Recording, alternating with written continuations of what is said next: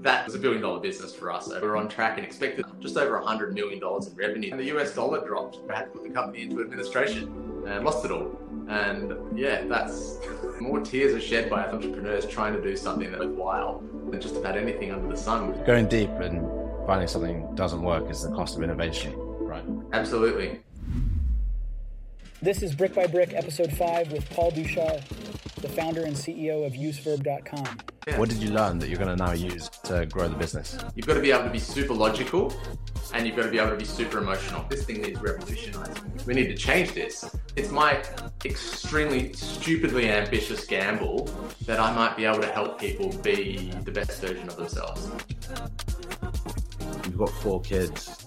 What are you going to be saying to them about their careers and their life? What a nail on the head question. It's listening to these conversations with the intent on how do I increase my personal best. Because quite frankly, I don't want to spend 30 years to learn those lessons. Paul.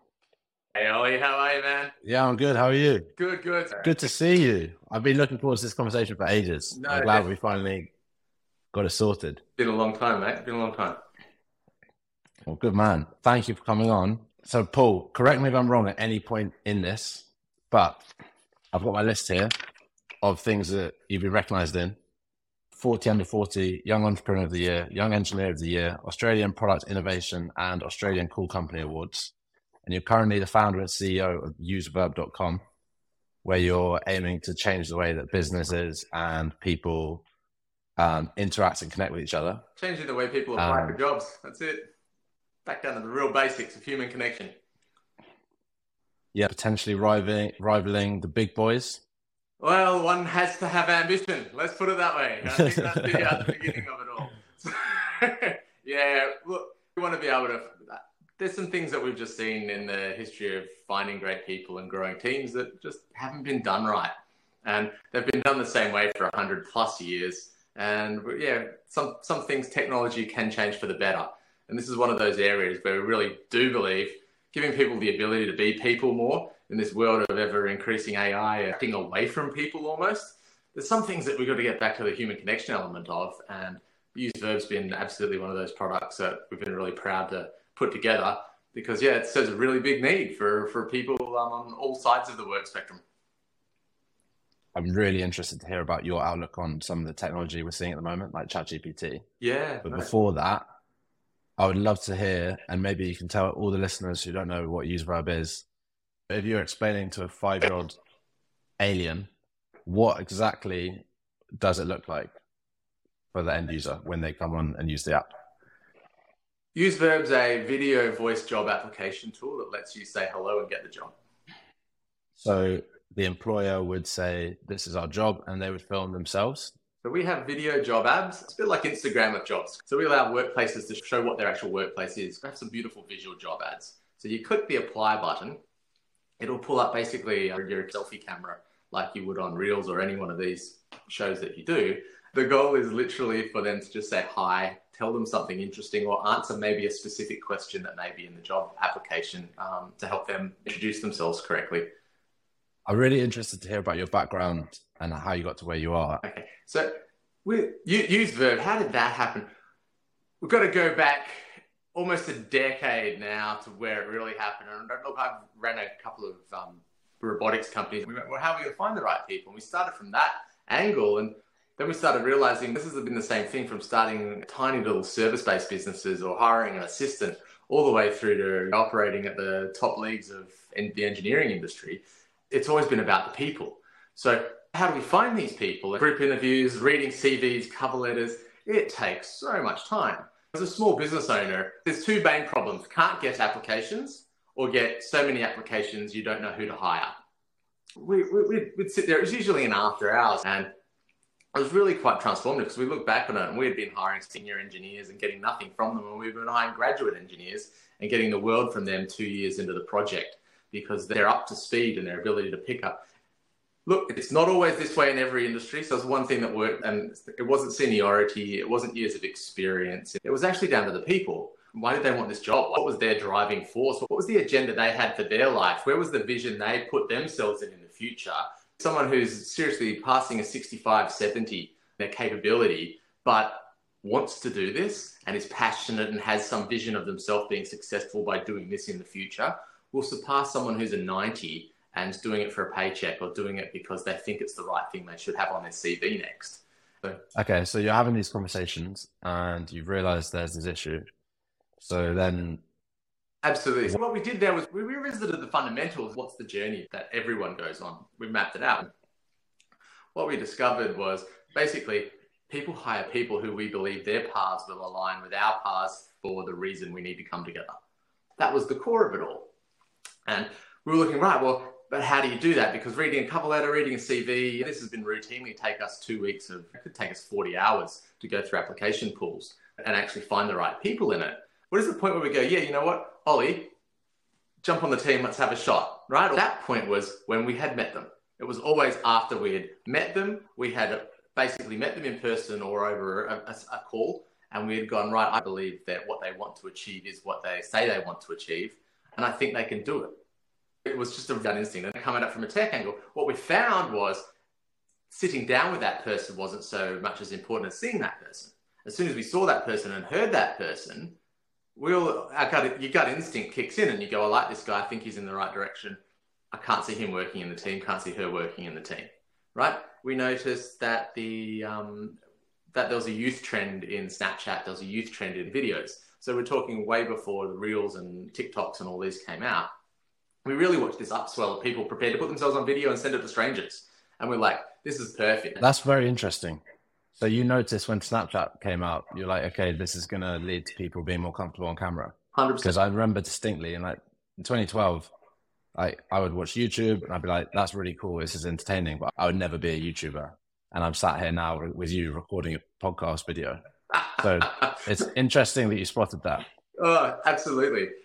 So yeah, we just started to notice that trend and we were like, all right, how does that rhyme into what we're after? And we really do. So we offer video, voice, and text. So we offer people options. We offer people options to meet the way they feel more comfortable to meet.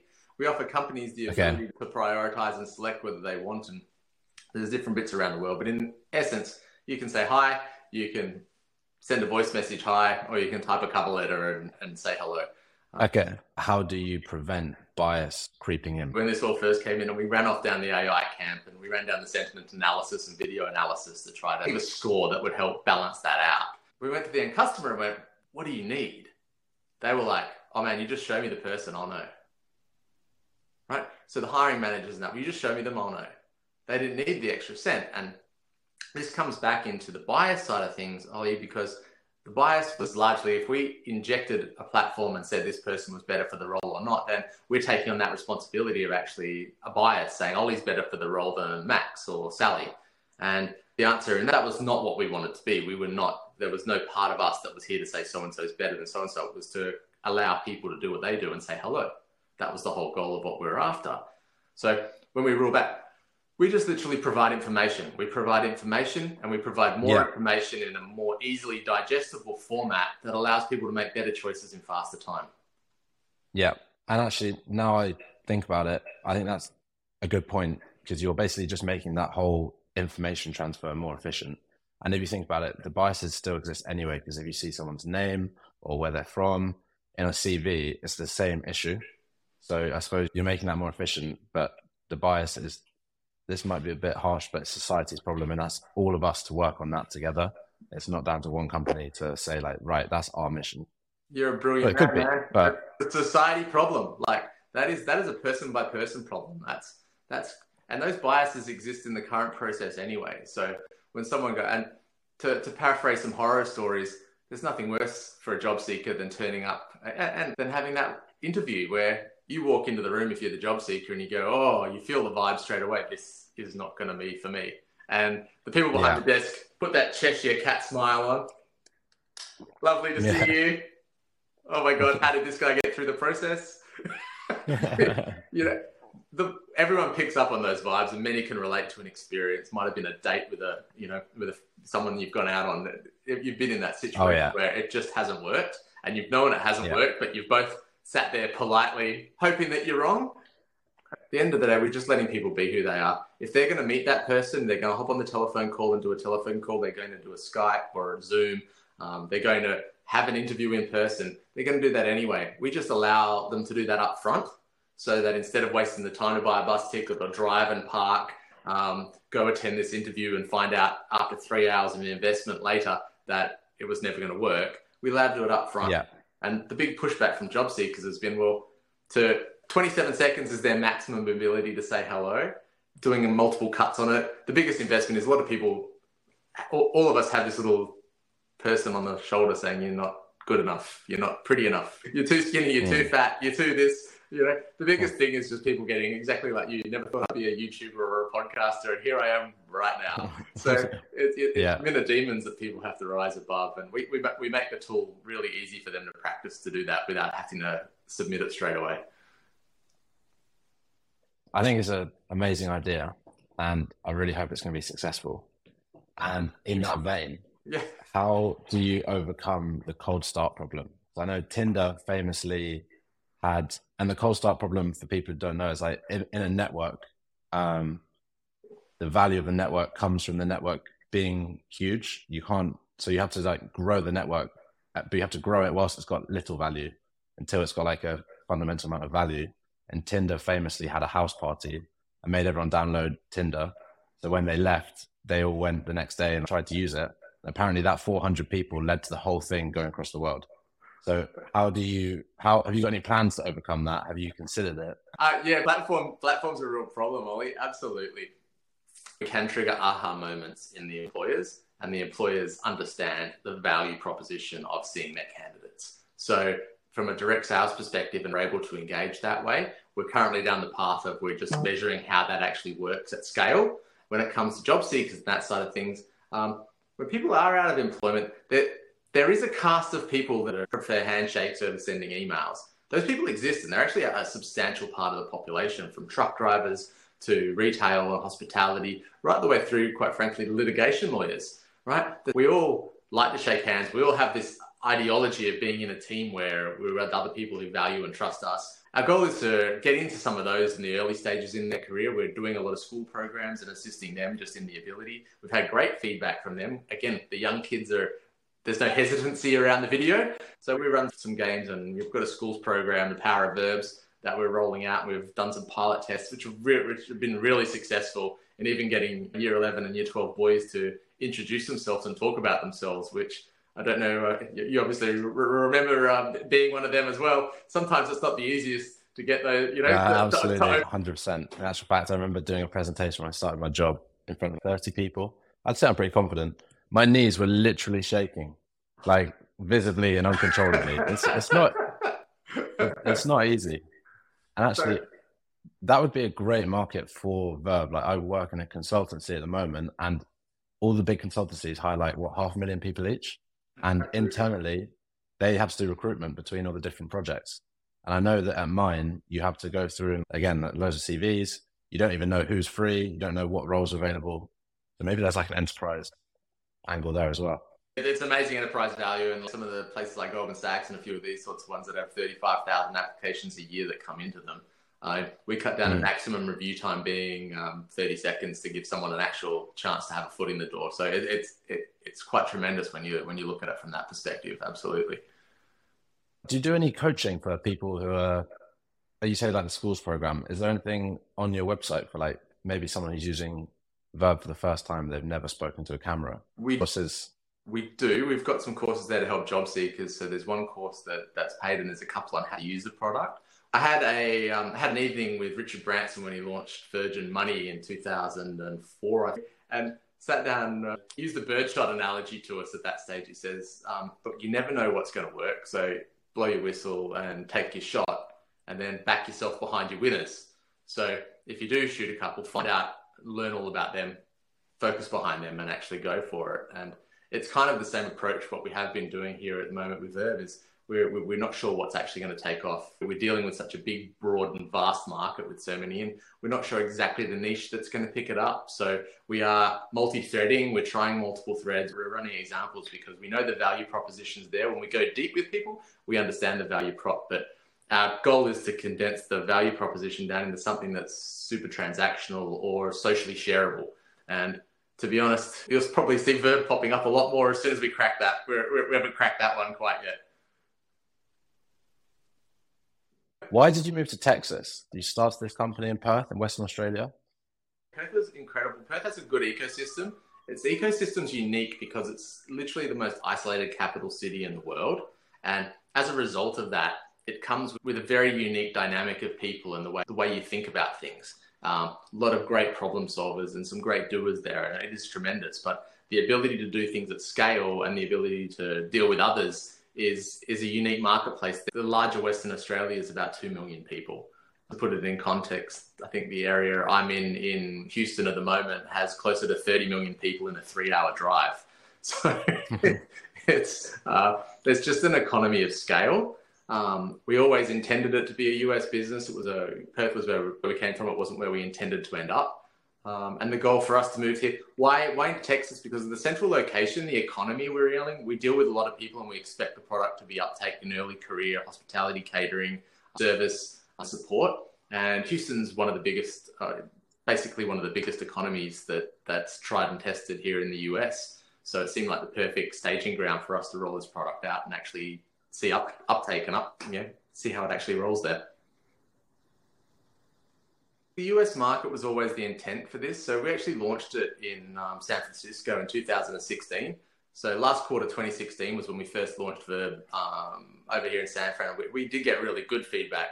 So in fact, we had some friends that do all the hiring for the Super Bowl in 2017, and they were like, this is awesome. This has saved us so much time, and got into it. But working through the details of could we deliver on a sale like that, there was no way we could at the stage of the product we had. There was just too much. It would have swamped what we actually had, and we would have needed another platform. So we pulled back from that, and we went into engineering mode, built out what we believed would be the next round that could be a starting point for what we were doing. Basically, killing cover letters. That was our pretty much goal at that stage. We were going to shoot cover letters dead. We were going to make the world's best cover letter, safest way to apply, safest way to hire, all the information you could want. Second quarter 2017, we went to New York, launched it over there. Amazing success again as well. We had a couple of run-ins that just gave us the feedback we were really after. But when you collated all that feedback, the feedback was really simple. We don't want to be a guinea pig. We want to have a product that works. So when it works, let us know. And absolutely, this process is epic. It's everything we want. It actually solves our business and our team and our company and our revenue more so than anything else, because our people are our team, right? And we looked at this and we're like, great. We've got confirmation, not just from us. We've got confirmation now from these other high-ranking CMOs and business leaders through New York, a city that I have no experience from in Perth. I landed there for the first time cold. And just to watch that energy, especially from New York, we were like, right, well, we're going to take that and build it because we know this. How can we get it to be that product that we're going to be able to put in their hands and actually make that happen? We went back to Perth because, again, it's an expensive city being in New York. I'm a family man. I've got 4 children now. So the idea of raising them in New York is basically putting zeros that I don't have into bank accounts to try to do the same time. So we wound up doing a lot of it from Perth. Again, the ability to hire family friends and have a look at how to do it all and just keep our costs low while we actually de-risk the business and build the technology from again, we're edging up from a de-risking scenario. The goal is not to build something flashy and fast that people go, oh, it worked, crap. We actually took it a different way. We know the business. We know this industry is going to be here forever. We know this is going to operate. How do we just de-risk it to the point where there's no risk anymore and we find the niche? And what does de-risk mean?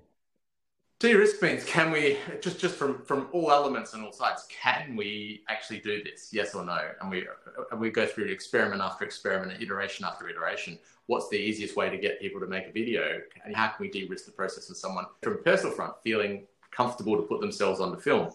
How can we share video content? Again, when we go back, video was still very expensive to serve and distribute across the internet when we go back. How can we distribute video at fractions of the cost of everyone else across the internet? There's a real cost for hosting and serving.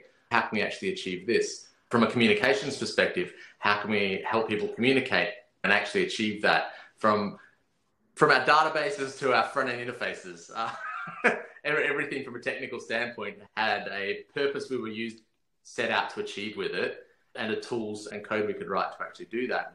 And just how can we actually get it there in a way that it works reliably and costs us and gives us a cost advantage. What is your most profitable failure? Definitely Argon, 100%. Argon Technology was an industrial robotics company for me. Yeah. I came through industrial robotics at university. It was a gamble when I did it, but I saw the future being there and chose to go that way.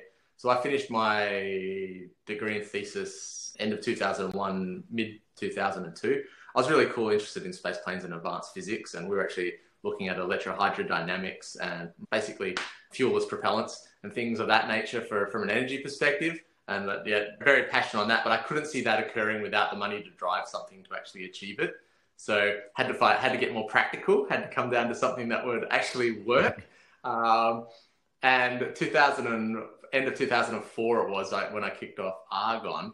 We went in there and we just saw a trend at that stage where car plant robotics and industrial robotics was coming down in its cost dramatically. Our processing power and our ability to basically do the collaboration, the software component was increasing exponentially. And we had a crossover with... How did you see that?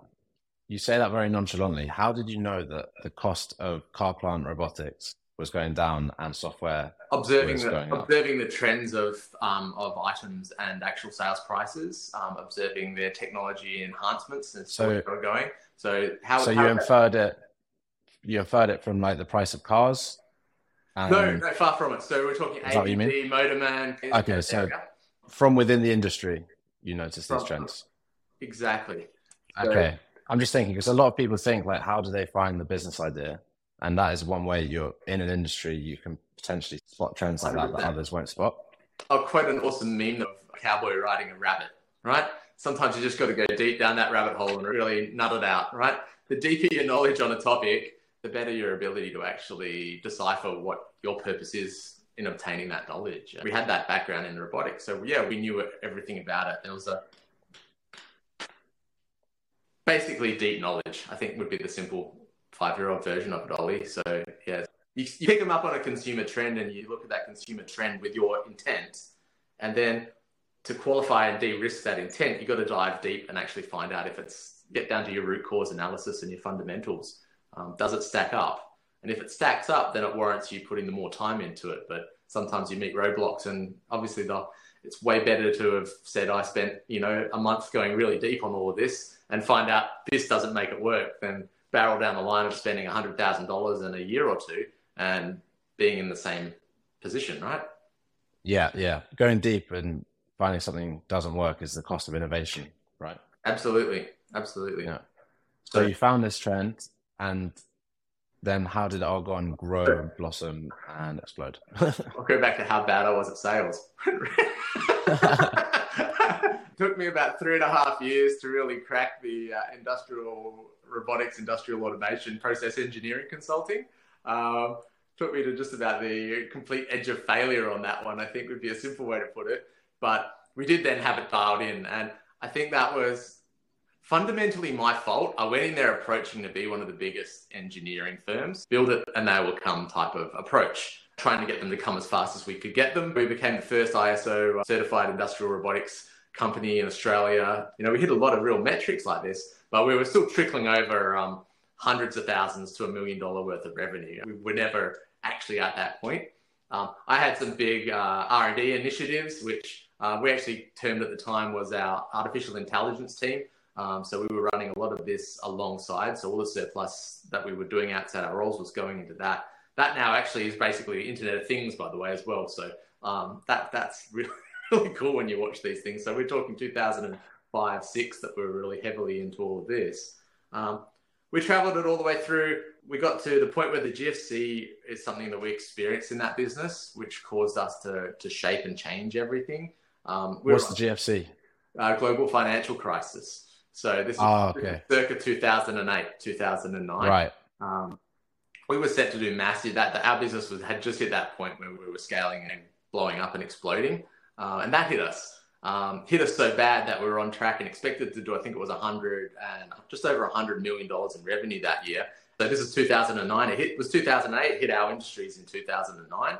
But we were on track to 100 million. We did 4.5, I think it was in total that year. But yeah, exactly.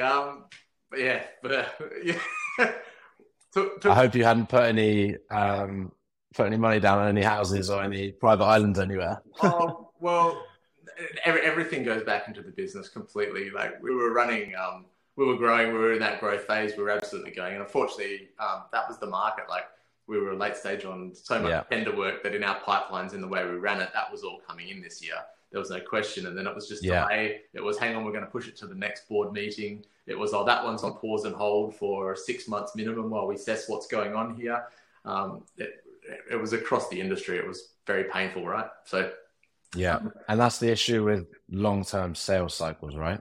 100%. If it takes 2 years, then you there's nothing you can do in the short term if something like that happens. Either find another product that you sell quickly, or just make sure that you've got your pipeline full so that they come to manifest. And so that happened. We were running a venture portfolio group alongside that up until that point, and we had about 50 ventures underway at that stage, and they were smaller businesses. Some of them not much more than weekends into, with a couple of smart people that we thought could go somewhere. Others we had a couple of $100,000 invested in already. That were small businesses that were set to frame up and shape up the future of the markets we were pushing into. We had to collapse them all, obviously, 2009. That was, we had to collapse the company essentially down to bare basics. And what we did in that is we dropped all non-essential work, all portfolio companies and everything we had dropped down to 2 businesses. And we ran with 2 businesses, and we gave them a death match, which some of these is just language, but it was basically which one, let's put a month into each of these and find out the best one, and then we'll focus on that. So we did that, and the bit that came out of that was an industrial collaborative robotic fusion system. It's actually how they test iron ore to see whether there's iron ore there or it's just red dirt, to put it in simple words. There was 2-3 other competitors in the world, and we were able to turn out these facilities that our competitors couldn't turn on for their average turn on was about $8 to $20 million. Our turn on price was about $500,000 to $900,000. So we had this major cost advantage in these plants, but it was really new tech. It was really, it was a legitimate do-it-self laboratory that people would collaborate with to actually get the end result. And it was amazing. The partner we had wanted us to sell those systems. I didn't agree with him because I saw us being able to operate them more effectively. The market to operate them effectively was very hard. And we were lucky in a situation, to cut to the short chase of it, that Andrew Forrest, one of, runs Fortescue, one of the big companies, it's an iron ore company in Australia, gave us the opportunity, if our results were as good as the other players, then he would give us the work. And for us, to be honest, makes an entrepreneur like me cry when someone believes in you and gives you a shot like that. It's just, it's everything at that stage worked almost 10 years of my life towards. We had that, and that was tremendous. So you say, why does this story go so south so fast? Because that business alone was, that trajectory was $1 billion business for us over a period of the next 8 years in the way that worked once we ticked that off. Right as it was all cranking up, though, we hit October 2012 and the US dollar dropped. And this is, I can only account it to force majeure. I was not tracking financial markets. I had no idea that was going to occur at that stage. And the US dollar dropped about 10 or 15 cents for, I think it was 2 weeks or something in total there. And we ran out of cash flow. That's just the horrible part of it was I took my last 200 grand. I had cash and I paid payroll, and this got announced, and we were in a situation where we really are going to run insolvent here. The dollar drop put the iron ore companies in a sticky situation, which then put you in a sticky situation. The flea on the back of a dog, or the flea on the back. We had something amazing that was a big business in its own right. Pipelined all our tech and gave us the opportunity to take it all, but we were completely at the mercy of our ability to do that. And it extended past our means to run 6 months. We could get about 3 months, but there was no hope we could operate it for 6. And as we fleshed that out and mapped that out, it was unfortunately one of those areas where I had to put the company into administration and lost it all. And yeah, that's that must have hurt. I think we were carrying a business on the paper books at about 65-ish million, I think it was at that stage of the company where we were at. But it was running in management. We were ready to go, and it was all over just like that. I remember signing the administration papers and then going and presenting in Darling Harbour in Sydney in front of heads of government on the future of work, funnily enough, coincidentally to where I am right now. That must have been awful. What was your headspace like at that point? And coming back to the question, what was your most profitable failure? What have you learned from that? And the whole experience, like your mentality, technical things, or planning for changes in markets. Yeah. What did you learn that you're going to now use a verb to grow the business? You've got to be able to be super logical, and you've got to be able to be super emotional.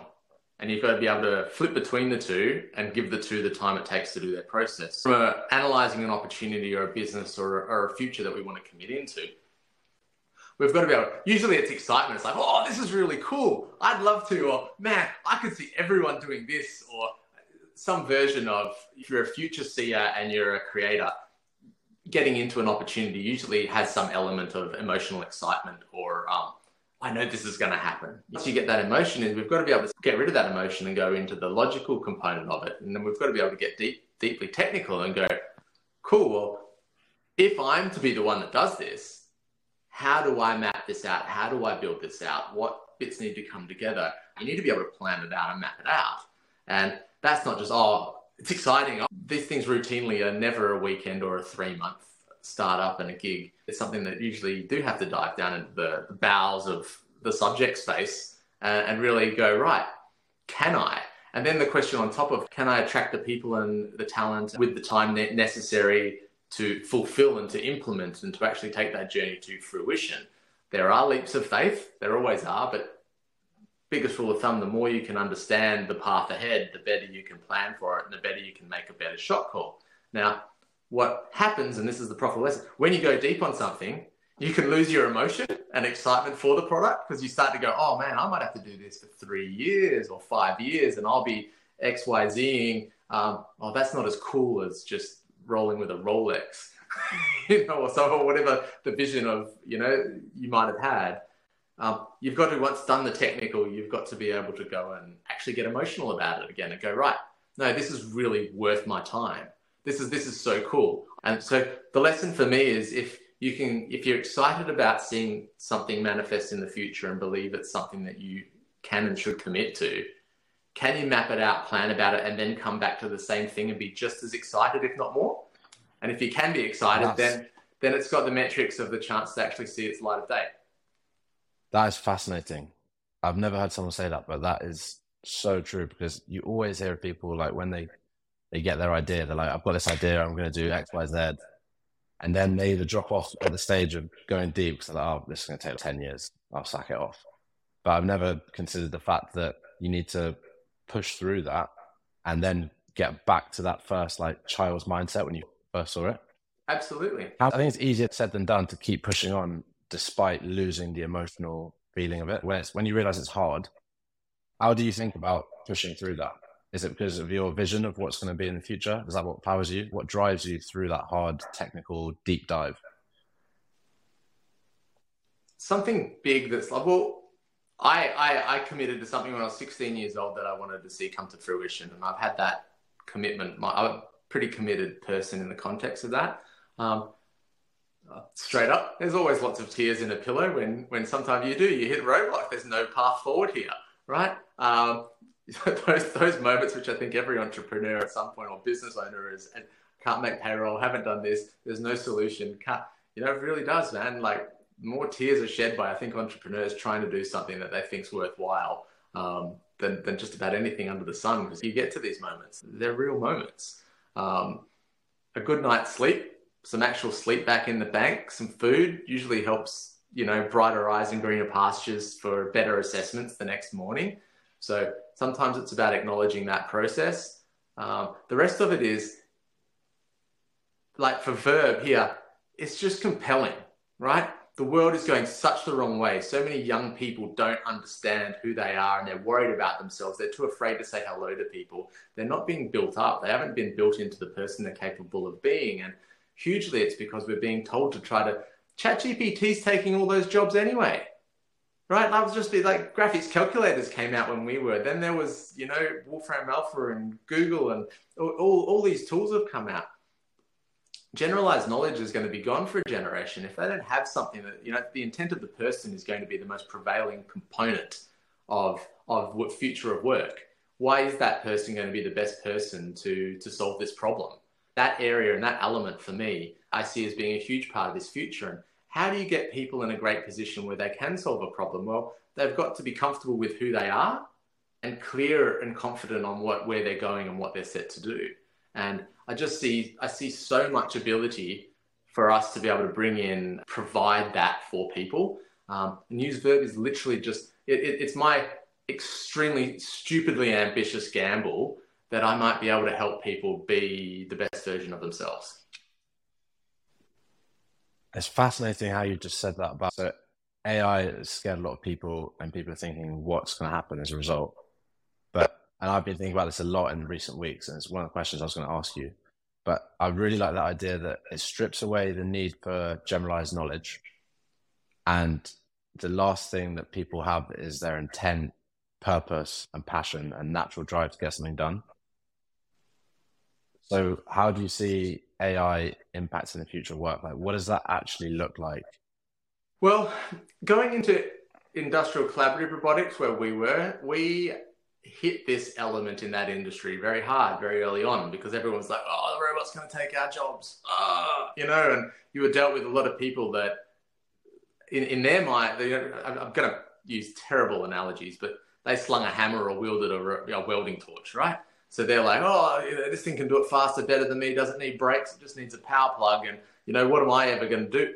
Well, it's not actually always the case. What it does is clear those people up for better roles, or for cleaner, safer roles, and it transitions the workforce. In an economy where the population keeps growing and our quality of life keeps improving and we keep on the trajectory largely your life has experienced, then we always need more people. Like, in fact, we need so many more people, it's not funny. People are in so short supply, it's crazy. What we need those people to be doing is to be actually effective and efficient.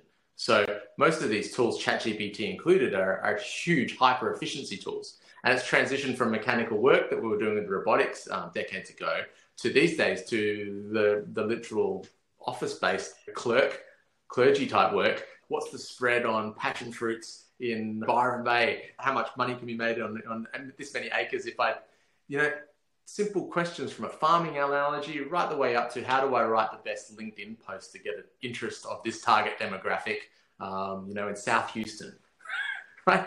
This tool's come in and given us answers where normally we'd have to find a person, we'd have to find that person that's qualified, we'd then have to specify to that person, and we'd then have to run through an iteration or two to get to where those processes used to take weeks, if not months. Now it's done in under 5 minutes, right? It's just time saving, and all these tools come down to massive efficiency, time saving. I don't see it being there. I see the future of work still having a lot of the roles we do have now. I see some people being much more efficient and higher paid as a result of moving to understand how to use this tool. I see the baseline moving very likely. So there's a few threads on the chat and AI, and I'll touch briefly on the wokeness because there's a few things there that can really affect its trajectory and how it goes. But as an actual work... Like what?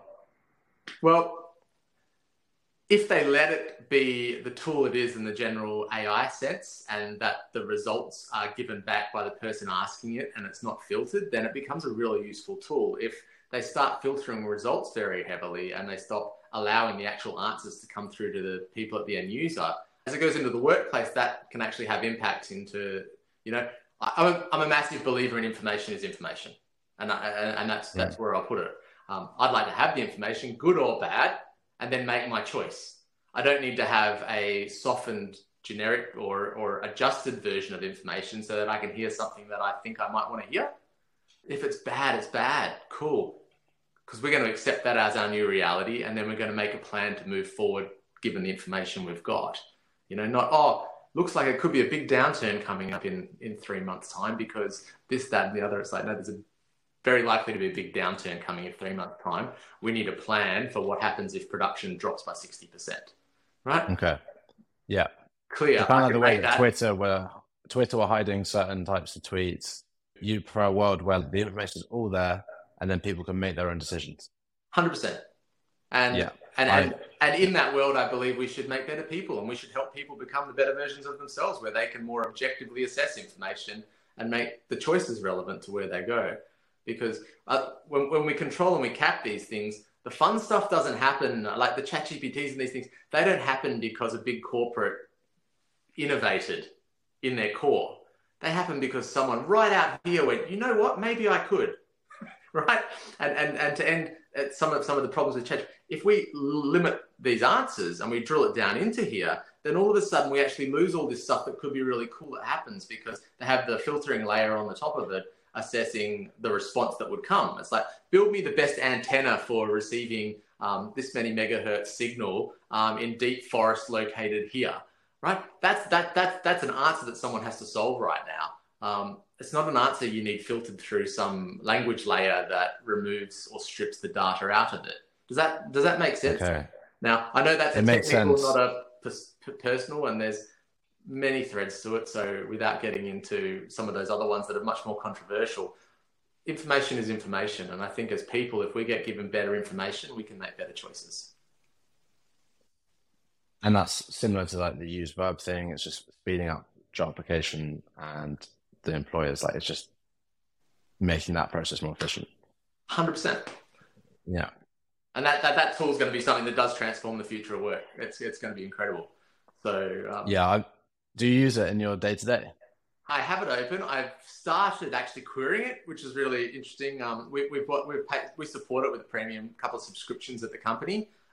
We have started challenging from technical all the way to the marketing and social to actually query it, to have a look. So they're playing it off side by sides in a lot of these to see what the actual answers come back. So we are using it because the feedback, sometimes we are using the results from that. Other times it's still ourselves doing it. So we're in a phase of what I would call a side-by-siding right now. So okay. And what sort of things are you using it for? Like, what sort of things are you testing it for? We're testing it for how it would write code and analyzing code. So uploading one of the JS files, having a look at what it actually, how it might clean it up to write. How's it doing? Oh, it's been pretty impressive. I must admit, from the deep level I've been building our product, and I took my eye off AI until ChatGPT 3 got released, and that actually came out with the game change it did. Caught me side by side, and it was one of those areas when we parked AI in 2017, I didn't think we would see anything fruitful or the data sets or the capacity to handle the data sets for at least 3 to 5 years, right? And we parked it. It's taken that length of time. When ChatGPT 3 came out, I was like, oh, it'll be another one of these machine learning algorithms, and someone's just glossied it up and done a startup. I actually totally, I was listening to ChatGPT 3 when I first heard it, and I'm paraphrasing, my first week of avoiding that information because I didn't want to get distracted by something that could be cool again, but actually didn't have, the legs underneath it. Then I found out it was OpenAI, and I found out it was Sam Altman, and I was like, oh, holy God. And we jumped in and had a bit of a look at it. And then I realized, hang on, this is 5 years later than where we were looking at it. And my God. You need to set a reminder next time. Holy gosh. Honestly, that was where it happened for us. Because it's like, wow, really, really is it? This really is operating at that general AI level of capable to interpret and respond. And so there was a lot Here's a question that I've been thinking about, and maybe you can help as a technical person. Did you hear the new Drake song that came from an AI algorithm? Sorry. Might not be that cool. So you know who Drake is, right? Yes. Yeah, okay. So it's just done a song that sounds just like him, just his tone of voice, completely new, got all the instrumentals, it sounds perfect. People love the song. It's got millions of downloads.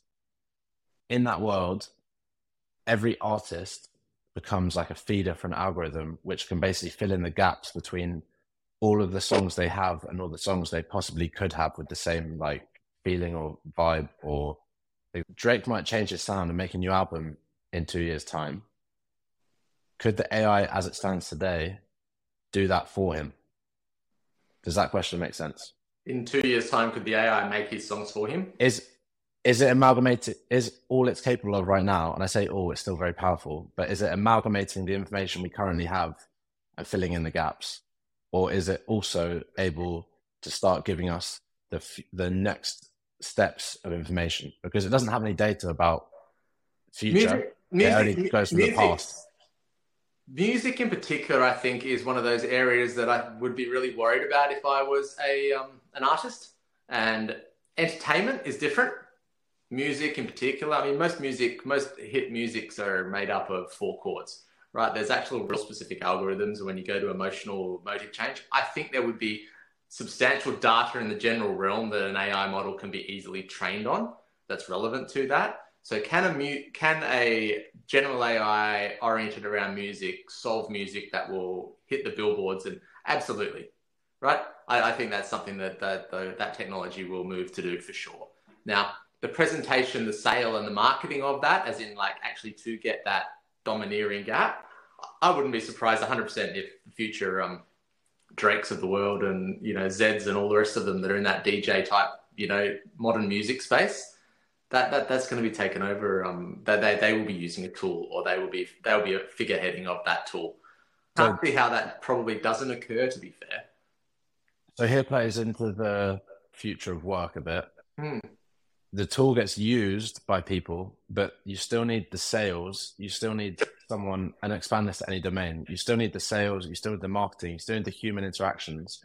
Drake still needs to go to concerts to get people to like love him and buy into his story. So do you think things like sales, marketing, and that human layer, that's the thing that is still sort of safe? So how deep do you want to go? Because with synth AI and a whole bunch of these sorts of things, that layer even there gets a bit scary, right? We go future on a lot of the plans we originally had. Research we've been doing, which largely form between the Internet of Things at the moment, but links into AI. We called it AIT. It was our AIT program. It was Artificial Intelligence Team. And we had that for a reason, because we broke that up into different personas. And why did we break it up into different personas? Because the idea of one all-knowing AI god of sorts that could do everything and change everything, it's actually a relatability index that doesn't work so well. Whereas if you have a bunch of things and you go to for this, you go to for that, you go to for this, as a human interface, I think that's a real solution to a human interface problem for achieving this. Now, as you get more into these tools, the future's foreseeable where, look, I think you'll find all the concerns about AI in general are very grounded, right? How far do you take this out? You take this out 2 years, I think we're, if you're to term a moment of singularity, I'm very unlikely that moment has come. You take this out 10 years, I think we're probably in the best chance 20 years before that moment of singularity might occur. Like I'm sorry. Singularity, AI can now do everything and take over and be in charge of its own right and actually be able to solve these all problems. So you can go something and go, hey, I want to dominate the music industry in 2025, right? I don't think a general AI prompt to something like that will be able to dominate the music industry in 2025, even with good interfaces. It will still need humans to interface to dominate the music industry in 2025. Does that make sense? Mm-hmm. So, yeah, it makes sense. Music industry in 2025 in 10 bullet points, it'll pump that out. Expand bullet point 1, it'll plan out, write a job description for a person who should deliver, or write the tasks for this. You could map that out right as of right now, but it'll still need people to plug the holes and take those next steps, right? Yeah. As we get further and further, there's tools that will replace those people, but I think we'll find those enhance those people as opposed to replace them. So the task becomes too big.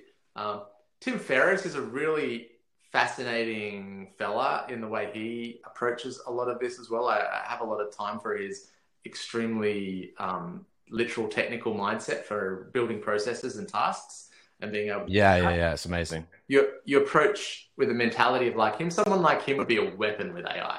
If in that mindset, that there's potential for a weapon of personality. The combat to a lot of that, which will come, is the deeply personable people. Right? Because there's always going to be comments done by people shaking hands and mowing lawns and serving coffees, litigating in court. Best litigation paper written by a chat GPT AI still needs to be presented by someone in the actual courthouse. Right? Yeah. Bedside manner with medicine. A lot of the models I've seen in the medical area, they're on point and more accurate than doctors. However, reading you've got cancer and having someone actually say, all right, here's what this means, are two different things. And you'll never get that. But the bit that's missing from an AI in that persona, which is kind of similar to the music industry, is it's the human connection. When someone's the empathy factor, empathy's like, I'm not sure that empathy is ever going to quite connect and be the same with robotics. I don't quite see how that is. There's a lot more technology to us as humans at that next layer that the technologists and that of the day love to just pretend doesn't exist, and we try to abstract away from it. We just don't understand it. It's still magic, in terms of reality of it. We don't operate in a deeper enough understanding of electromagnetics and high frequency energy. That is not common knowledge for anyone. I find that this stuff can become more common knowledge as we get more advanced tools that allow us to model and understand it. However, at the moment, that's a weakness. Yeah, that's so interesting to hear you say all this stuff. We're talking about the future of work and AI. You've got 4 kids. What sort of things are you going to be saying to them about their careers and their life? What are you going to say to them about that? What a nail on the head question.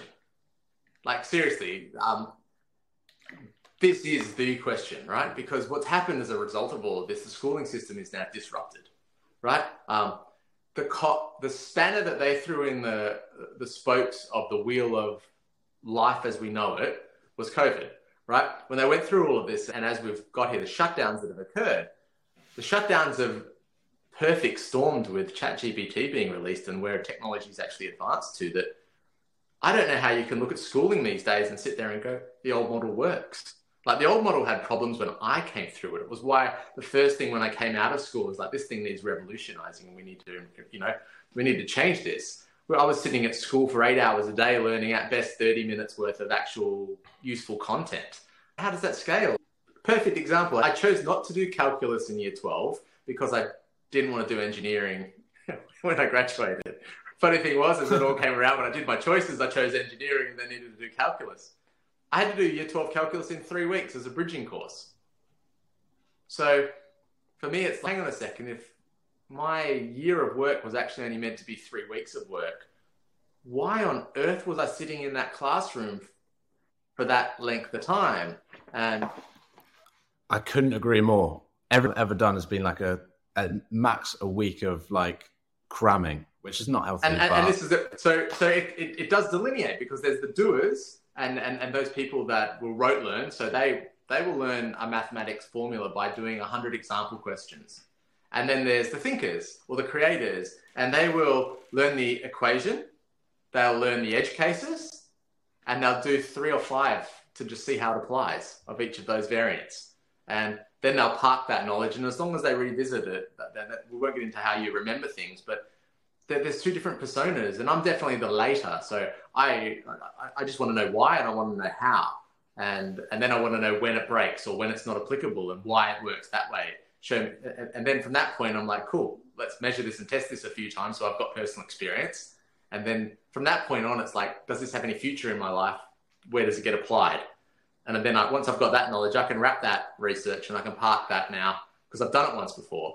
And this is so relatable to where we're going, because exposure and experience is important. But what is exposure and experience? And take calculus. I don't remember most of the basics of that these days. If you were to call me on the spot here right now, I would look like an absolute noob and a dweeb. And if I got myself in that tongue twist of something where we were trying to actually explain it, I'd probably have a crack and get it all wrong, right?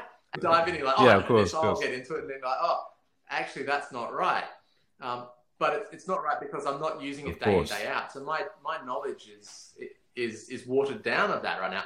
However, if you give me a problem that I've got to solve that requires that, I know where to look. I know how to research it. I've experienced it before. So I'm going to dive in there and pick up the fact that, no, there was edge cases here. I might not remember them all perfectly from my cognitive spot, but I'll know exactly what I'm looking for, and I'll be much better placed to solve that problem in time, right? So give me that problem in a day to go away and actually get it. I'll come back with a really good answer because I'll know where to solve it, how to solve it, and I'm much better than someone who's never done that before. They'll have to come up and, to quote the 3 weeks, they've at least got to do that 3 weeks of learning to get the basics of it all to kick into that next area.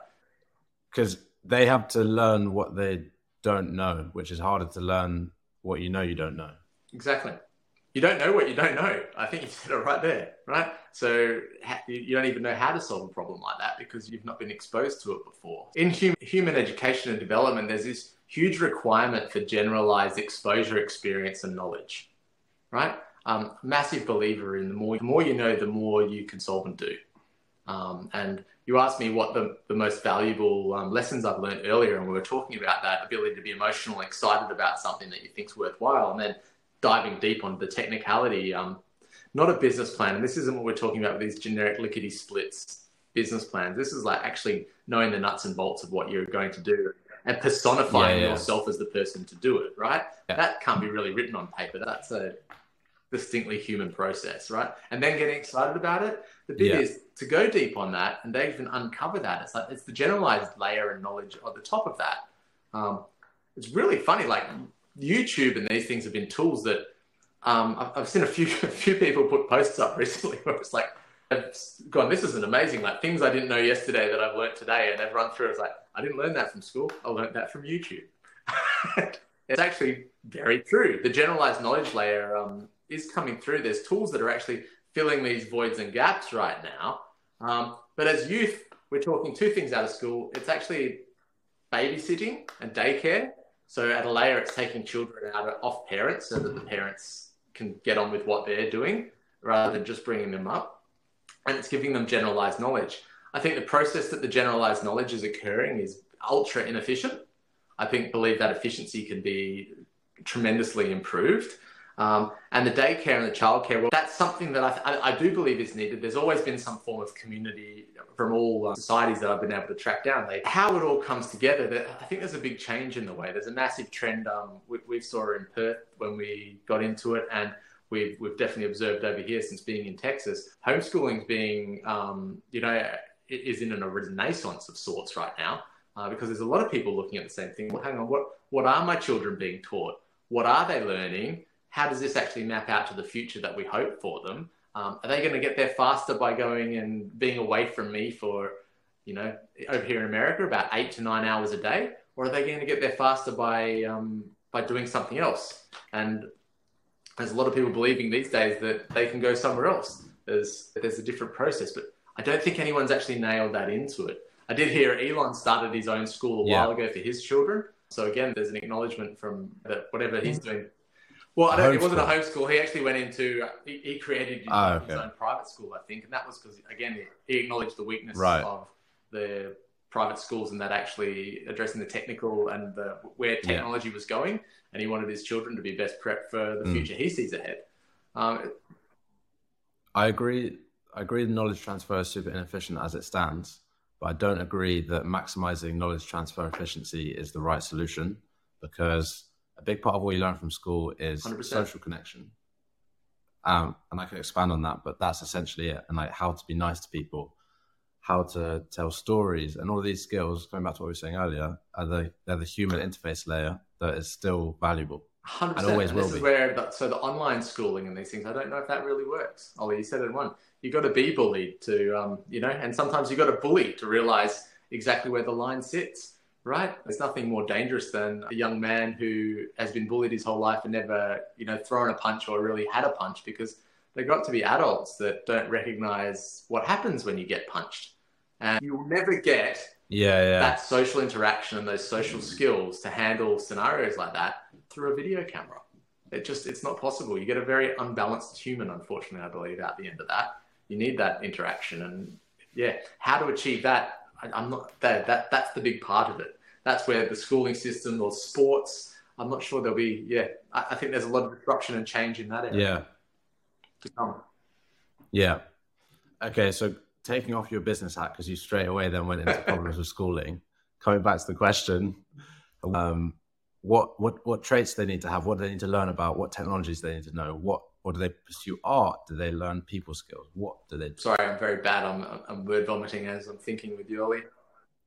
No, I love it. Yeah. Bits that are important for my children that I focus on: the understanding of money and commerce. The big things and the threads that I focus on there. They're all young. So as young children, my children are the focus on them to understand how to hold themselves and navigate social interactions, how to be intentional, how to shake hands, look eyes, how to be young men for the young men, how to be courteous and polite and strong as young women. I've got 2 boys and 2 girls. Their ability to social interact, their ability to make friends, to build a rapport with the person that they meet that understands the integrity and intent that they stand there as a human is huge. 11-year-old boy right now, of course, he's at that age where he doesn't want to quite look eyes because, you know, it's learning who he actually is. The ability to let him know that I'm actually here for him. These are the most important social skills we're building with them. When it comes to technical skills that we're looking at related to it all, I was never taught. I was always interested in commerce, but interested like you are in a Monopoly game, like something that has no relevance at all to life. I've been trying to weed into them different experiences and exposures of actual business and why that. And I'll use the broader term commerce because it's an exchange for this, for that, right? And understanding how those interactions work between people and how they work between people at scale. A lot of the stories are all oriented around that because at the end of the day, that's what they're in the schooling system for, is to make themselves someone that can provide for themselves in the future that they're going to be living in. So outside ability to be a good human, to stand up straight to do that, and ability to stand with integrity and protect themselves as necessary for the environment that they find themselves landing in, and the ability for them to understand how to provide for themselves and others as they actually get there. These are the core lessons that I value above everything else. For me, in my generation, my father, it was university. It was finishing one of the core degrees at university, be that medical, legal, engineering. My choice was engineering out of those because I liked building stuff, like the technology angle, way more than, to quote, dealing with kids with snotty noses and giving them antibiotics, which is very crude, but it was the line I thought I'd have more interested in my future. My children, I don't see those same degrees as being anywhere near as relevant. I see more, right, how do they navigate and how do they provide for themselves and create value? And if I can get them to the point where they understand the basic mechanics of value exchange, then they're going to be best placed no matter what happens in the future to actually, that may be knowledge, that may be a degree of sorts. It may be, tertiary education, secondary education. It may be becoming a YouTube star, but understanding the mechanics of what you're doing on YouTube. So it's a business, not you like making videos and, you luckily blew up. No, you're going to be a great dad. Well, you must be a great dad. This is amazing. Yeah, I love that. One of the reasons I started this podcast is because I always, similar to that sort of story about commerce, I always wanted to be successful since I was young. I always wanted to start a business. No one in my environment was into business. No one was an entrepreneur. I went through the schooling system that we're talking about where that's not anywhere near the curriculum. And over years and years, I just got further away from where my heart wanted me to be. And that just culminated at uni. And I was really unhappy with where I was, etc. And one day, my friend told me to read Rich Dad, Poor Dad, and I read it. And I understood the difference between someone who invests money in assets and someone who spends money on liabilities, which is super simple. It felt like a light bulb had gone off, a curtain had been lifted. And ever since then, I've just changed what I read, changed what I learned about. My intentions in the world have changed. So my question to you is, along that topic of curtains being raised, you're several steps ahead of that now. You're operating at high levels of business. I'm sure you've met lots of very influential and successful people. What is a moment in your life where you feel a curtain has been raised and you've been like, oh shit, this is what people are doing back here. How did I not know about this sooner? Really funny. I would say I had an aha moment reading that book as well, if I'm to be very honest. Oh, really? Robert Kiyosaki, shout out. Yeah, shout out. That's amazing. I knew how to make things, and I came from not too similar background to yourself, I think, in general, in my upbringing, right? University, school, intelligent, here's how things work, basic value trades under. Largely, the bigger focus was on trading time for money, right? I think that's the schooling system in general, right? The asset stuff is kept out of that. Good friends and exposure. I was meant to go through private school, but I actually had that's a different story. I really wanted to go to the public school, which was really close to my home, where all my friends were going, and and argued black and blue and swung that one with my dad. So I kind of had a dichotomy of friends in an upbringing there. But why Robert Kiyosaki was so thing was that the epiphany that I had around that book, which you may completely be on the same page with us as well, Ollie, was time is an asset as well. And what I think a lot of the people I read that book with, when I got in, they were like, oh, but I've only got $3,000 or 20 grand or something to invest. It's like, and they started looking at property and how they quickly dove into property. And it's like, me, the epiphany was, my time is an investment. Where am I investing myself? Right? Where's my attention flowing? Where am I going? And you went into, you changed everything about books you read. You changed everything about, the information. This is exactly it. For me, I came across that book. The epiphany wasn't early in my life. It was actually middle tier in my life. It was around the same time I was really struggling to sell in this amazing industrial collaborative robotics solution that could change the world. I was out there, blue-eyed, bushy-tailed, quick as a tack, really could do these things, trying to convince people that had been ripped off by someone who came from international or came from the East Coast. And had put 400 grand or $1.5 million into some system not more than 3 years ago that was now currently under a tarpaulin and not working. And I'm like, duh, you could. And they're like, yeah, that's exactly what the last guy. Trust me. The last guy told us. Beep off. So I'm like, oh, what am I like? What am I not getting here? Again, it's a me problem, not a them problem, right? And I think early on, a lot of people fail. It's like, oh, well, they're shit. They didn't understand. They go down. It's always an external problem. And for me, it was always the internal problem. It's like, what have I done? What have I done wrong here? How could I handle this differently? When you speak with someone, you watch when someone zones out. You watch when someone zones in, right? We pick up on these non-verbal clues routinely. It's like, what triggered that? So the Robert Kiyosaki stuff really, really came in because I started thinking about every one of those things as investments. I started to really understand that different mindset. It led into a lot more. And for me in particular, it was sales. I really had to acknowledge I was very weak in my ability to communicate value. I was very weak in my ability to identify actual pain and actual requirement for solutions. So my filtering, I would go in there and I'd see something that I knew we could fix and improve, and I knew the mechanics, I knew that technically was solvable, I knew the commercials, that the outcome would be very valuable. But I was dealing with a person. It wasn't my business, it was someone else's business. And I was dealing with a person who was like, I've been ripped off before. No way in heck am I going to waste that much money on something that doesn't work again. Right? That's not his problem. That's mine to communicate and to work that through with him. And I think the epiphany for me all came down to that value of human communication and the ability to work through that. So where were you going wrong? What are the common pitfalls? And I work with a few technical companies in like my website business, and I wish you could talk to some of them, because it's like, so what do you do? And it's like, I'm like, but what are you solving for, and for who? And it's like, like, so what are the common pitfalls people make with sales or lack of sales? Introduction, start from basics. A lot of people just don't have the confidence. They can't beat their own drum, right?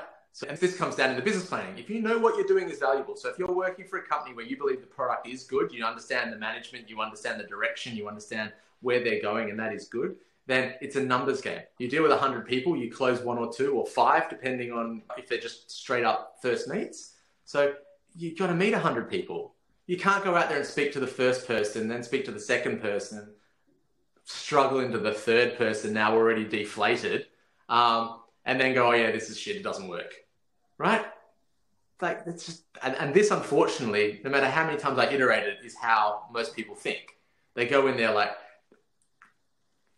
the analysis of who you are and where you are versus who you think you are and where you think you are, there's such a big gap in everyone, right? And so it's always an internal game. And I think the sooner you can realize, this is what I look like, this is what I sound like, this is who I am, that's the ability for you to push forward. So in a sales capacity, follow-up is huge, and the ability to actually have the courage and commitment to go through the numbers, right? Even a bad salesman contacting numbers, you go through 100 people, you will find what you say to them improves astronomically. as long as you go in with a bright-eyed, bushy tail, intent to make the sale just as much as you did the first and second, for the third and the 99th and the 100th, right? Most of it can be fixed. If you know the product's good, you know that under the thing, and you're comfortable with that this is not just a job that you have to do to attend, but it's something that you believe you can do to achieve, then the numbers will fix most of the rest of it, because you'll start to learn who you are and how you are as long as you're observational. When we get to the next step of it all, the next step of it is it starts to become more deeply technical, and it starts to be actually having structures to break the ice, having structures to speak to the right people and identify decision makers. It starts to be, once you do identify the decision makers, how to identify their actual pain, how to go, oh, this is, they're actually going to buy off me. They stand a chance, because you can just pitch someone and get really excited and tell them all about the amazing things you're doing and have them go, oh, fantastic. But Jenny already does that for me. or I actually don't even know what you're talking about, or I don't need it. Yeah. Well, thanks. Great idea. I'll go and do that myself. 100%. Getting into the technicals, you've got to be there as a person that they wind up knowing, liking, and trusting, that they identify that pain is real and that the solution needs to be done right now, that it's valuable, that the commitment for them to do it is easy, it is something that they're prepared to do, and that the company and the product and the solution that you're bringing is something that they understand can work for them. They don't need to understand the full technical, but they understand it will achieve the outcome that they seek to relieve the pain. And the ability to actually guide a conversation to get to that position with the right person, where you're able to look eyes, shake hands, and commit to doing something, that's the bit that I didn't understand. That was the bit that I had to go down many rabbit holes, and to be fair, still to this day do, because and this is probably a direct one of those what's a value thing. There's nothing worse than being a deeply technical person believing you're great at sales. And I'll explain this a little bit. Like, perfect example of the word vomit I'm giving you right now. I'm in a technical spot right now. I'm able to speak socially. I'm able to, communicate, but I'm showing you my thought process and methodology, and I'm thinking it out loud as best I can put the words in a construct. Technical people learn the sales methodology. We think we can do that, but our headspace is so logical. We miss on all the emotional cues and clues, and we don't deliver on it all, right? Interesting. When we get into social side, and this is what, again, when we let go of that technical and we actually move out of that space, we start to deal on all the emotive, and the EQ really kicks in, not the IQ. And the EQ is our ability to actually read another person. And sales is not about telling, it's about listening. So it's about probing and provoking. It's more your side of the equation here than my side in this podcast. It's asking the right question to guide the person to the right outcome. And the ability to control that is really important. So having the confidence and the knowledge of knowing, so you don't let someone run off, but you've got the polite ability to bump in and go, that's really interesting, but how do you think about this? And bring them back to, I've been a terror, we probably could have wrapped this up in 25 minutes if I was on point with short answers, but it wouldn't be the big conversational show it is right now. So technical people will believe they're doing a great sales job, but miss all the clues that actually make the sale. Salespeople really should sit in that EQ. The IQ needs to be done, but the EQ and the ability to read that other person is actually where the sales successfully get made from, or the closing rates jump up significantly. It is technical, but you're operating from listening to the other person, not telling them about the features and the amazing product that you solved. And technical people will love to tell you about everything they've done and they're doing, whereas salespeople will love to understand everything that you need and focus on how, and only the bits that help you understand that this will do it for you. Do you think they're two different types of people, or or they tend to be two different types of people, or do you think that someone like yourself can do both? I've always thought I could do both with a quick change and I'll be there, but it's only when I read my work, when I've swapped over quickly, that I realize I cannot be that person. I am able to be both, but I routinely need to sleep or have a good breakaway and come back. Right? Once I've transitioned, I can transition, and that's really easy to do, but it's not a normal, and it does take active effort. I think routinely around with people, there are two different types of people. There's people that focus on that, and it just tends to be the way it is, Ollie. Yeah, to be like work those EQ, those people that are able to deal with people. It's a question of, do you want to be in the fast lane or the general lane? And for me, I've always had to have a solid general layer. So I've always focused on being able to do both. But when I prioritize or focus in one of them, I become so much better and so much faster and so much more capable. And in general, people tend to focus, they don't tend to have a broad generic layer as deeply into topics. They tend to run off and become really good.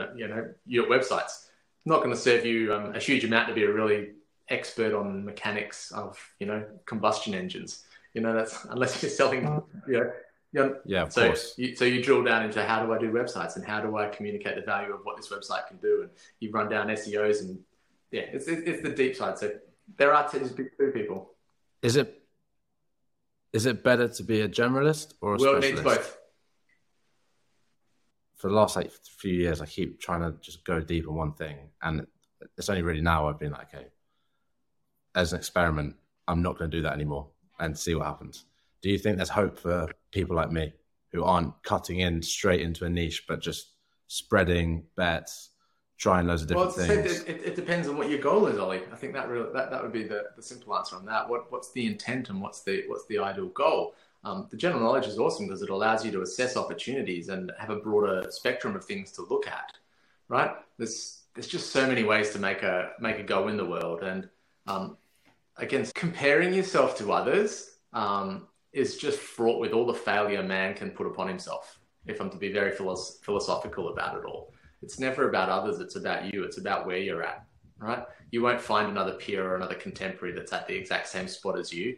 And if you do, it's very likely that you wind up competitive with them in a net negative outcome, right? What we do find is we find people that are collaborative or compatible and collaborative, really good people. They come with a different skill base that works towards the same goal when we need it. And that's where co-founders actually do come into benefit, because 2 is greater than 1, not greater than 1 in the sense that we can both do it at the same time, but you can do this, I can do that, and we can achieve twice as much in the same time. That's a very beneficial. The general side of things, everyone is a generalist, Ollie. So I'll challenge you on that in the sense that it's just what layer of general knowledge do you need in order to achieve something? And I've always been on that layer. I haven't got something to do and I'm at a crossroads in life. I will start absorbing information like a sponge from everything that I've got around me. If I've got a general interest in something, I'll start absorbing information related to that. I love diving down rabbit holes associated with things like that because I'm looking for the black sheep or the white crow. I'm looking for the one that I'm looking for the pattern break. Where is that pattern break, and why did that pattern break? And I think if this is resonating with you, that's for me where I start to go, right, well, this is always it is. Apart from that, what does that mean? How does that work? Is there benefit from, if that can be replicated, is that something that is beneficial to people? And routinely, that's how a niche kind of does unfold from a generalized perspective. Is you look at something from a fresh eyes and fresh perspective, and you all of a sudden uncover something that, from your lack of knowledge, isn't the norm. And then you dive into it and you're like, oh, well, actually, turns out lots of people love to know how to carve a pumpkin, right? with a butter knife, because I don't have this fancy carving knife kit, right? So all of a sudden now you've got a niche on how to carve a Halloween pumpkin with a butter knife. Right, and it's such a silly, analogy, but that's a real generic layer that you come in at something, and if you're not looking and just observing, then you don't find it. ChatGPT provides all the expert knowledge you need. To go back to one of the tech areas, right? These general AI tools, Google answered a lot of the things before. ChatGPT is now taking those responses to another level. So ChatGPT is able to turn how do you carve a pumpkin, or even a very technical, what is SEO? It starts to turn that into a whole bunch of phrases like domain rankings and these sorts of things that now you don't know what those are, but it can answer what those are. And it can even suggest, or you can Google that and find the sites to go and figure that one out and take that.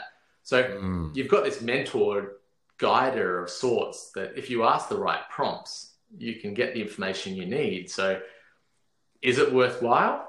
No, because a generalist, all of a sudden you go through the tools we've got available to ourselves and you put yourself in 3 hours, 4 hours research, you've got a pretty detailed, specific knowledge on something from a very generic position that you started.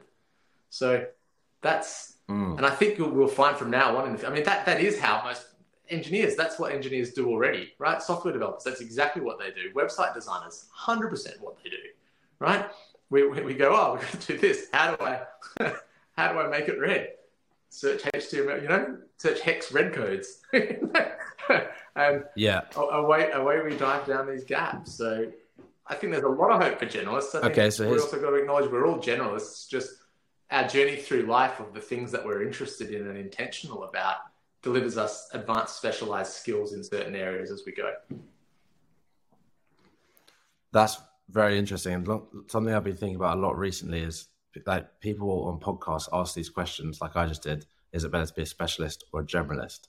And you can have that anything, it's basically the yin and the yang, which is better. But if you think about it, there's different points in your life when either at a different point in time or for a different duration, you have to use both of those things strategically at that given point. So if anyone subscribes to like a certain framework, you're going to get in trouble eventually because you need to know and learn when to yield each one. Like if I'm doing research broad, stay general. If I'm starting a website business, then I need to know the specialty of that. So a question I've got for you going off the back of that, and this is a bit more on the techie side again. So ChatGPT is holding people's hands down the rabbit hole you talked about, and it shines a light and it's like, okay, this is how you go down the rabbit hole. So when you used to do it, when you did it like 10, 15 years ago at Argonne, that was your self-guided approach. So, Does that mean as a young tacker, it's going to be... I dreamt of tools like we've got right now. Holy gosh, I would, it'd be incredible to have this, the youth, the enthusiasm, the energy, the drive, the focus, that and zero other life interactions. God, like the mountains that could be moved in like days would be incredible. How I did it back then, we had libraries, we had the internet. It wasn't like we didn't have the internet, but the internet didn't have all the information we needed yet. You had a lot more specialized knowledge repositories. So finding those specialized knowledge repositories and then diving through them was always a lively way. We used to joke about it because I used to use the text-to-speech functions on that an awful lot because I'd smash through stuff all day long till my eyes couldn't look at the screen any longer, and then I'd start having the screen read it out to me. that was literally how I got through most of it. The layer that was on top of that back in the old day, which I think something that should always be embraced still today, and I don't understand how people don't value it proportionately enough, is everyone I could bump into that was doing anything related to where I was going, I made sure to meet them. And I used to ask them to be my mentor. So I would run around, I'd try to get everyone I possibly can. And like a mentorship, when they asked and clarify what that is, it's like, I just want to have a couple of coffees with you over the period of the next year. It'd be just absolutely my pleasure. I'll buy the coffees. If I could just have moments of your time. This is what I want to do with my life. And I really, really value understanding how you got to where you are with yours, because I see elements of what you're doing as something that I believe could be incredibly valuable to me. And when we dove into it, I just had to say, because quite frankly, I don't want to spend 30 years to learn those lessons. You're the chairman of one of the 5 best, engineering consultancy businesses here in Western Australia. Like, can I please just sit down with you and understand, how you do you, what that actually means. And across the spectrum into people that are amazing at sales, into people that were marketing, advertising, into people that I saw from. Everyone's got value to give. Some of them low liars, some of them high liars. Like there's always a lesson to learn. But when I saw something that was interesting, like, and what I'm trying to say, it wasn't always just I did obviously naturally approach all the CEOs and all the chairmen and directors and and the high value people. I believe it. But I was also really interested in the people that had a spark in their eye, or people that had something. You just meet those ultra charismatic people from time to time in life. I was always fascinated by them too, because I'm like, cool, you're at a much later age than me in life and you've got something. I don't know what it is, but you've got something. What is it? Right? And being able to have that conversation. The conversations lead to just sometimes different lenses. And I'm a very intentional person, Ollie. I'm actually picking up that you are very much so too through the way you react in conversations. It's listening to these conversations and having these conversations with the intent on how do I increase my personal best, and that's what I go into everything for. It's like, cool, if we're going to do this, and I'm going to take this person out. It's like, how does this help me become better? And going in, that's the lens that I would go in there for. It's like, awesome. I'd like it to be memorable. I'd like to hear their stories, be valuable, and be a resource for them if they ever believe I could be. Yeah, absolutely. But at the end of the day, I'm going Funny in enough, actually, I was in a nightclub 2 weeks ago with my friend's dad, and I was chewing his ear off the entire time about hydrogen gas and the future of solar and this, that. So yeah, any opportunity. In fact, when we first met, I think that's what happened. I think I introduced myself. I was like, "Oh, what do you do?" And then we were watching an AFL game, and I just talked to you the whole time. Yeah.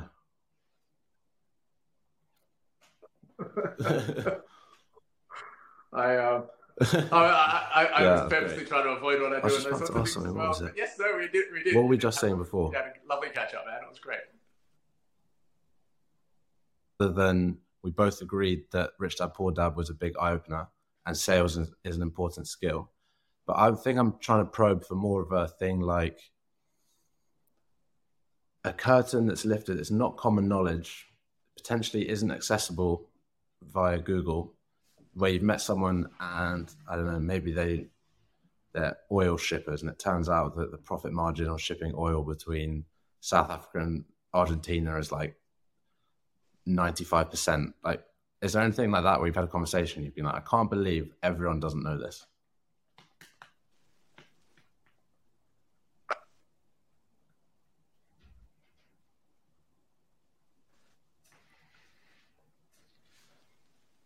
Look, I think I can't pinpoint anything that would be worth bringing up right now. Two, I always love the fact that when I have to acknowledge we've had a conversation for so long, I've ran off point and I can't even remember where we're talking. It makes me feel like I'm in a very weakened position. But yeah, I totally forgot where we were going with the mental things. The epiphany moments where it's like... Sorry, I just turned my light on. I'm back. I'm listening. Yeah. The one that's most relevant, Ollie, to dive in is literally... Oops, you good? Yeah, no, that's all right. It's just with Verb.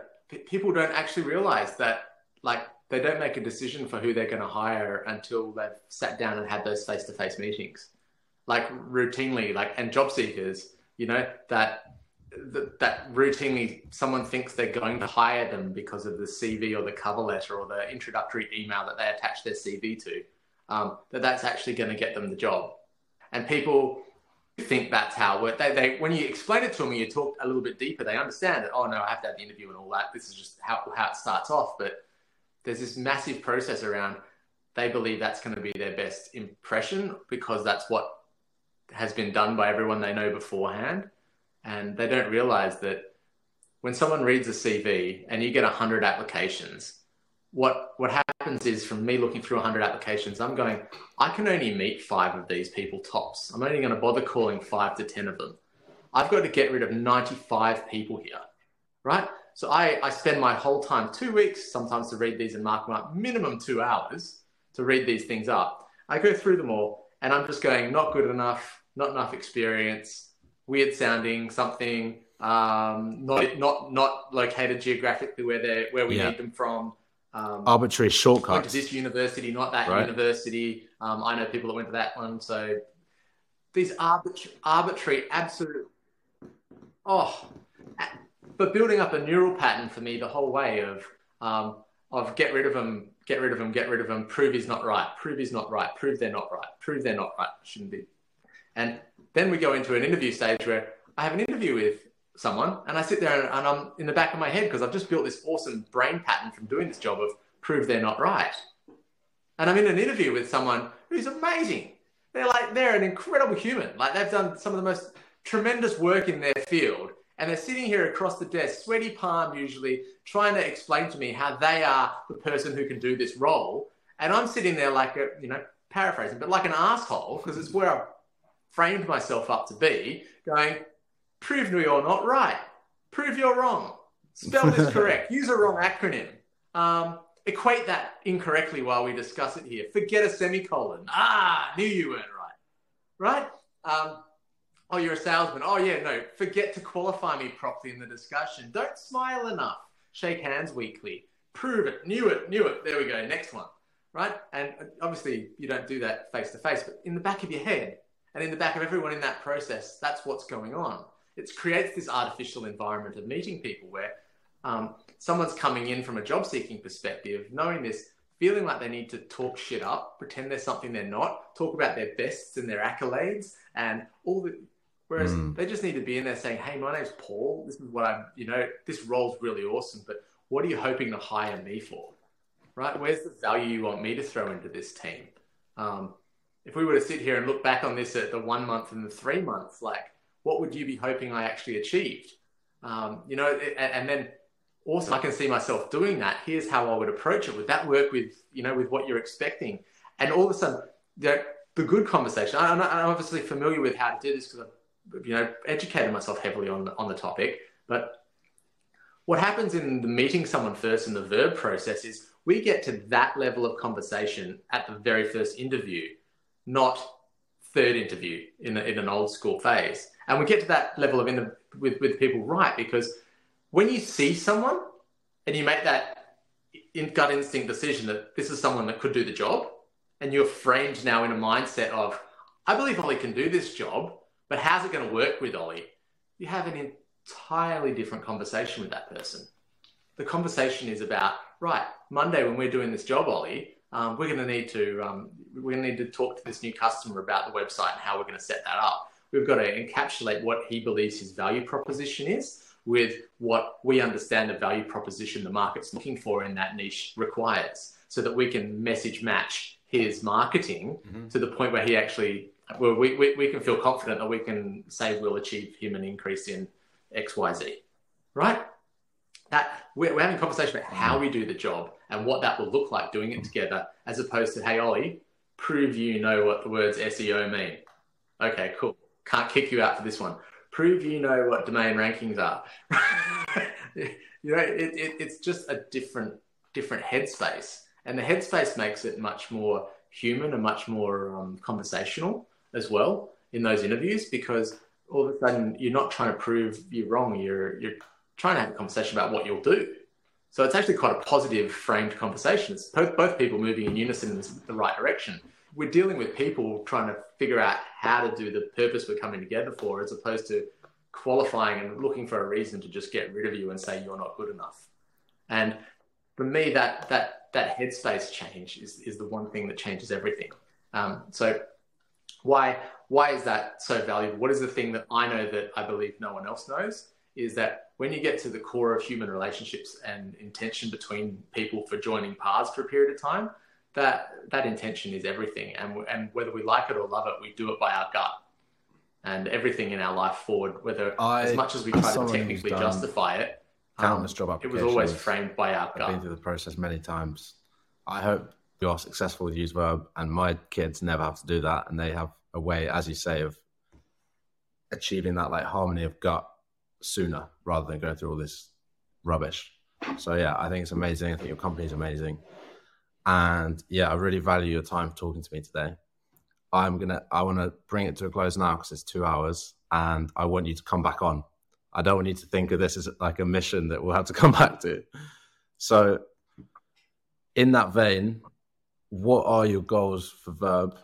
And maybe even there's people listening who might want to work for you. So what are your goals? What do you need help with? Where's the company going? Just lay that out a bit, just to round it off.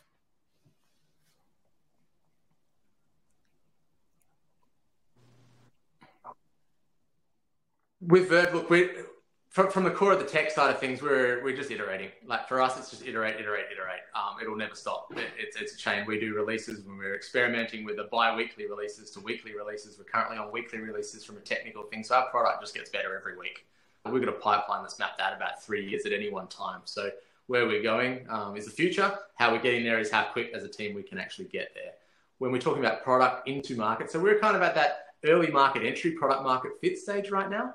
We've got something that can transform lives. And what we're looking for is, we definitely have an affiliate process. So someone who's a mentor, a career coach, someone who's a small business, a recruiter.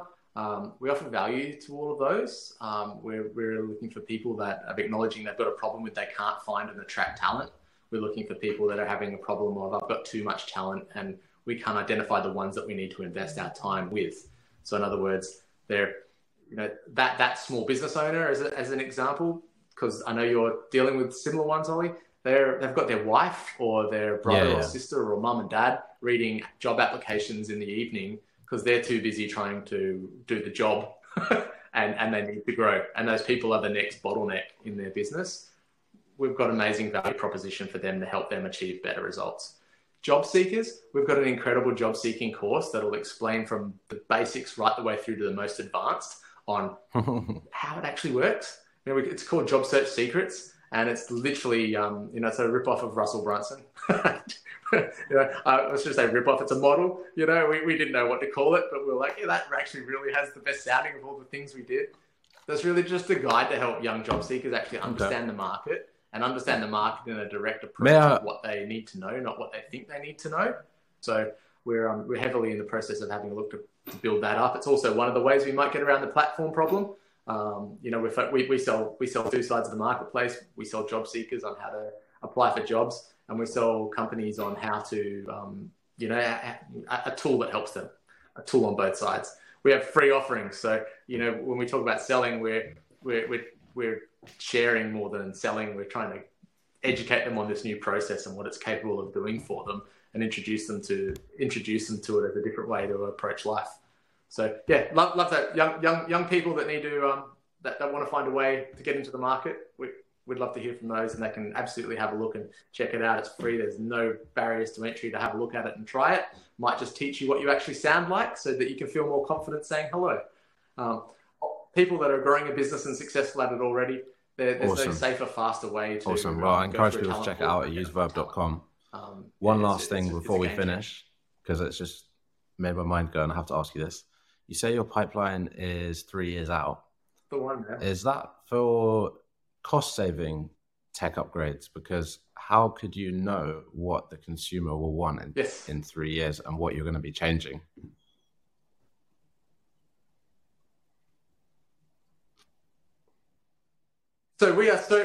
I get deep on topics. We are very deep down the line of where we want to go. The constraints for us are what we can technically achieve and how we can achieve that. So we run everything we possibly can, and we know at 10 to 20 moves as best I can possibly forecast it out. We have obviously the moves that are 1 to 3 to 5 steps ahead of us. But how do you assign these? How do you assign these? How do you know which ones to do? They're just waiting for resources to be assigned. As we go further down that list. Okay, I've got an amazing team for starters that covers a lot of areas. But when we're looking at consumer industry trends, we're looking at supply and demand of the services and what that will add. We're looking at our end objectives for where we seek to achieve and where we hope to be. Okay, so it's a flexible pipeline as well. That, we believe will be the next steps to adding more value to the people we seek to serve. So the further out you get down the pipeline, the less they're actually technically fleshed out. But we're like, a news feed is something that in Verb gets toyed around. I can't see the value. It's not particularly where we want, but it's one of these features that we have for a couple of years down the pipeline that's floating between a couple of years to never. It's something we've identified as something that could definitely deliver value. So there's from a feature like that we've actually fleshed out to the extent that we have a unique offering we could integrate in, which would make it worthwhile coming to, but it's nowhere near the point of detailed development handover. We have things like our video messaging on our actual platform, which we pulled out of it a while ago because it wasn't deemed core and we didn't have the resources to keep it alive. So that's something that we'll be rolling out within the next 4 to 6 months and be put in there so people can video message to each other. That's detail mapped out. That's engineered, from a project management perspective. It's just not resourced out to code. So that becomes something that's immediate pipeline to fix out. So, and in between the rest of them, everything we can kind of map out and have the ability through our brainstorming sessions. And answers it. Sessions is Firstly, I think you should get a documentary crew to film this whole thing. Does that answer it? And secondly, I think I was just trying to understand a bit, do you sort of make the decisions internally or how much do you listen to the market? How much is customer feedback feeding into your decisions about future features and things like this?